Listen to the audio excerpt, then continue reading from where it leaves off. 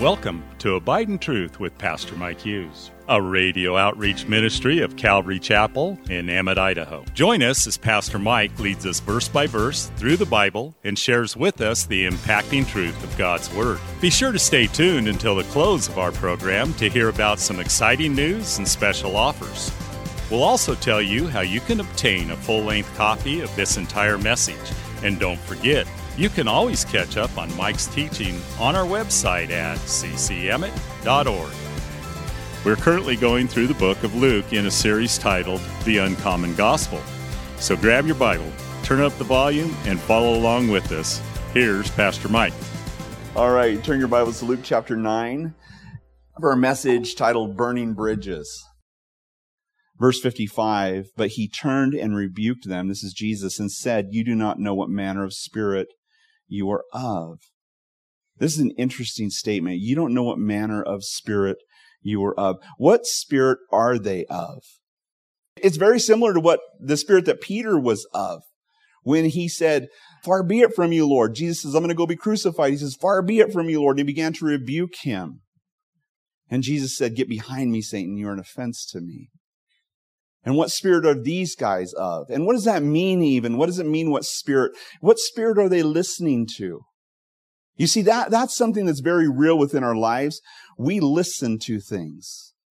And through our subconscious, the enemy has an open door if we allow it to speak to us and to beat us down and to talk to us. And that's why it's important that you never let yourself talk to you, but you need to talk to yourself. Okay? Does that make sense? Probably not. Let me explain. When your subconscious starts to talk to you and starts to accuse other believers or starts to tell you things or starts to make you fearful, or tells you God doesn't love you or God couldn't, or you shouldn't forgive. You need to hold on to that. You need to be soiled inside and bitter and angry about that. And you can't let go of it because then they'll win. Don't allow that voice to talk to you. Instead, talk to yourself. Why are you cast down, O my soul? Why are you disquieted within me? Hope in the Lord. Like the psalmist did in Psalm 42, he didn't allow himself to talk to himself, but he had talked to himself. Make sense? Because the enemy has your ear. And how does he get your ear? Well, it's actually pretty simple. When you're bitter inside, then you want to be angry. So he just tells you what you want to hear. He tells you, don't forgive. Hold on to it. Be angry. Don't let go. Hold on to that and let it fester inside of you. And we want to hear that because we want to be angry. We feel like we've been harmed, and so that we just kind of hold on to this and let it fester inside. But it's not just that where he has an open door. It's any time you allow fear or anger or bitterness or any of those things to control your life. Let's say you're in a car accident.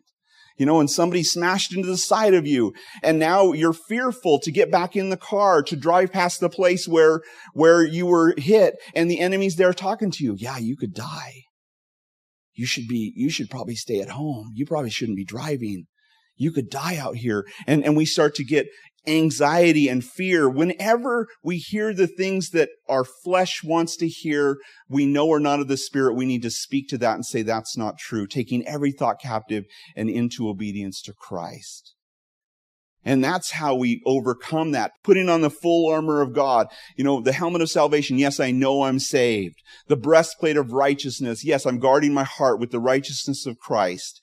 The shield of faith that I can quench all the fiery darts or the lies of the evil one as he tries to speak to me all these lies that I want to hear sometimes, and sometimes he's playing into my fears. But I can say, no, this isn't true. Jesus does love me. Jesus did die for me. No, I'm not going to allow myself to accuse the brethren. I'm going to stand steadfast in the faith, strong with the belt of truth around my waist. I'm not going to allow the lies to affect me, and my feet shod with the preparation of the gospel of peace. I'm moving forward, and I'm not bound by fear and captivated and agoraphobic staying in my house because I'm afraid to do anything. I'm out sharing the good news with people and sharing the gospel with people. And then I have the sword of the Spirit, which is the word of God. It's going to be my attack against the wiles of the enemy. What do I do when the enemy comes to me with those things? I love what Jeremiah said one year to pastors, or was it men's conference? He said, Give that temptation a Bible study. Your word of God is exactly what Jesus went after the devil with when he was in the wilderness. We don't want to be of that spirit. What spirit do we want to listen to? We want to listen to the Holy Spirit. What is the Spirit speaking to us? Let him who has ears hear what the Spirit says to the churches. Jesus says 7 times when he speaks to the churches in Revelation. We need to have ears to hear what the Spirit is saying, and we need to stop the voice of the enemy in our heads. Verse 56, he says, "For the Son of Man did not come to destroy men's lives, but to save them." And they went to another village. So a few years later in Acts chapter 8, Philip will go down to the Samaritans, or up to the Samaritans. They will receive the gospel. Could you imagine what it would have been like if they would have torched a village? No, we remember Jesus. We know what he's all about. His followers torched our village, you know. We don't have, in and of ourselves, we don't have a good heart. We need Jesus' heart. He didn't come to destroy lives, but to save them. To save them. Grace and mercy is who Jesus is, not to wreck people. Isn't that good news today? Jesus doesn't want to destroy your life. Maybe you've kind of been living like the children of Israel. You just brought me to this place to destroy me, you know. And that's just the enemy's voice again. You've brought me here and you put me in this difficult position and it's just going to wreck my life and there's just nothing I can do about it. That's the lie from the enemy. No, Jesus wants to set you free from that. He has good intentions toward you and he wants to bless your life. Verse 57. Now it happened as they journeyed on the road that someone said to him, "Lord, I will follow you wherever you go." So they're walking on the road. He's had this situation, you know, with his disciples, and maybe they're on their way to the next village, and this guy comes running up to him. He knows who Jesus is. He's seen him. He's seen the miracles he's performed. He says, "Lord, I will follow you wherever you go." I remember saying something similar to that when I accepted Jesus. I remember saying, "Whatever you want in my life, Lord, that's what I want."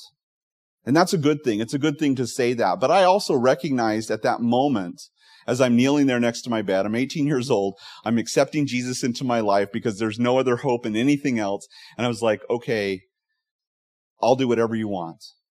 And that's what I want. But then I realized, well, maybe I don't want it sometimes. Or maybe I won't want it later. And so then I went a little step farther and I said, and even if I don't want it, I give you permission to force it on me. Because I knew that I couldn't do it on my own, or that Jesus might take me somewhere where I didn't want to go, and I didn't want that to hinder his work in my life because he knows best and I don't. We don't know for sure, but it would seem by Jesus' response that Jesus was unveiling something about this guy that he was not willing to go that far. Verse 58, it says, "And Jesus said to him, foxes have holes and birds of the air have nests, but the Son of Man has nowhere to lay his head." There is something in us that says, I will follow you, Jesus, as long as you go the direction that I'm willing to go. As long as where you're taking me fits in with my plans and you don't mess things up too much. I'll submit to you as long as it doesn't interfere with my comfort, my dreams, or my desires, my plans for myself. I'll go that far. But you know, that's not what Jesus does, is it? Remember what he says in Luke chapter 9, verse 23? He said to all of them, "If anyone desires to come after me, let him deny himself and take up his cross daily and follow me." Deny yourself, take up your cross, be willing to die for Jesus, is what he's saying here. And follow me. You know, it was interesting in John chapter 6, when the disciples were there with Jesus, there was a huge crowd of disciples. He just fed them, you know, loaves and fishes, and everybody was excited and everybody was there. And then he said some really difficult and challenging things. And he looked at, and many of the disciples, it says many of the disciples left and stopped following him at that point. And he turns to his 12 and he says, "Will you, the 12, leave me too? Will you go too?" And Peter says, "Lord, where would we go? You're the one who has the words of eternal life." And that's what we have to remember. When all craziness breaks out in our life, when everything hits the fan, we have to realize, okay, Jesus is the only one I can follow. It doesn't matter what happens to me in this life or where things go, doesn't matter how bad things get. Jesus is worth following. Jesus didn't have anywhere to lay his head. He didn't have anywhere to nest down like the birds or the foxes. He wasn't going to the throne, and maybe that's what this guy thought. This guy's going to be the king of the son of David. He's going to be the king of Jerusalem, the king of the world. I want to hitch my wagon to that. But really, where Jesus was going to was to the cross. And this guy had no idea about that. Verse 59. It says, then he said to another, follow me. But he said, Lord, let me first go and bury my father.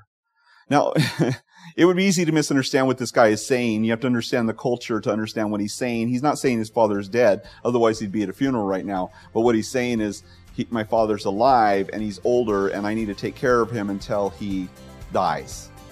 And then I'll come and follow you. Once I have my inheritance and everything, that goes along with that. Thanks again for listening to Abide in Truth with Pastor Mike Hughes.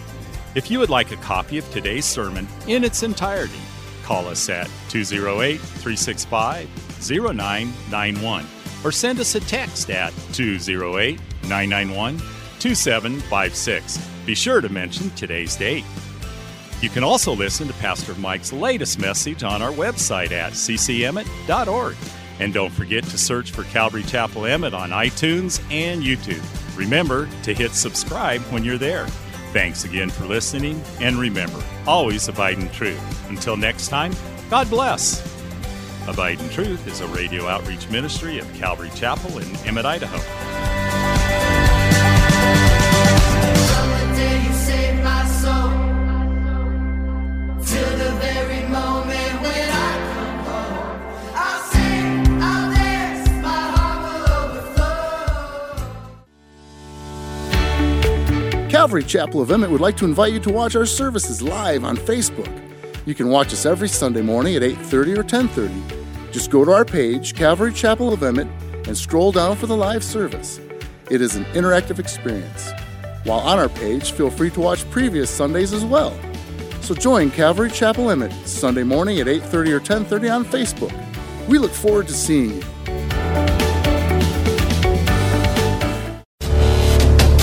Calvary Chapel of Emmett would like to offer you a free gift for joining us today. Right Now Media. Right Now Media has been called the Netflix of Christian Bible studies. With over 30,000 Bible study and discipleship videos, there's even tons of Christian cartoons for the kids. To get your free account to Right Now Media, just visit our website at ccemmett.org/rightnow. That's ccemmett.org/rightnow. And God bless.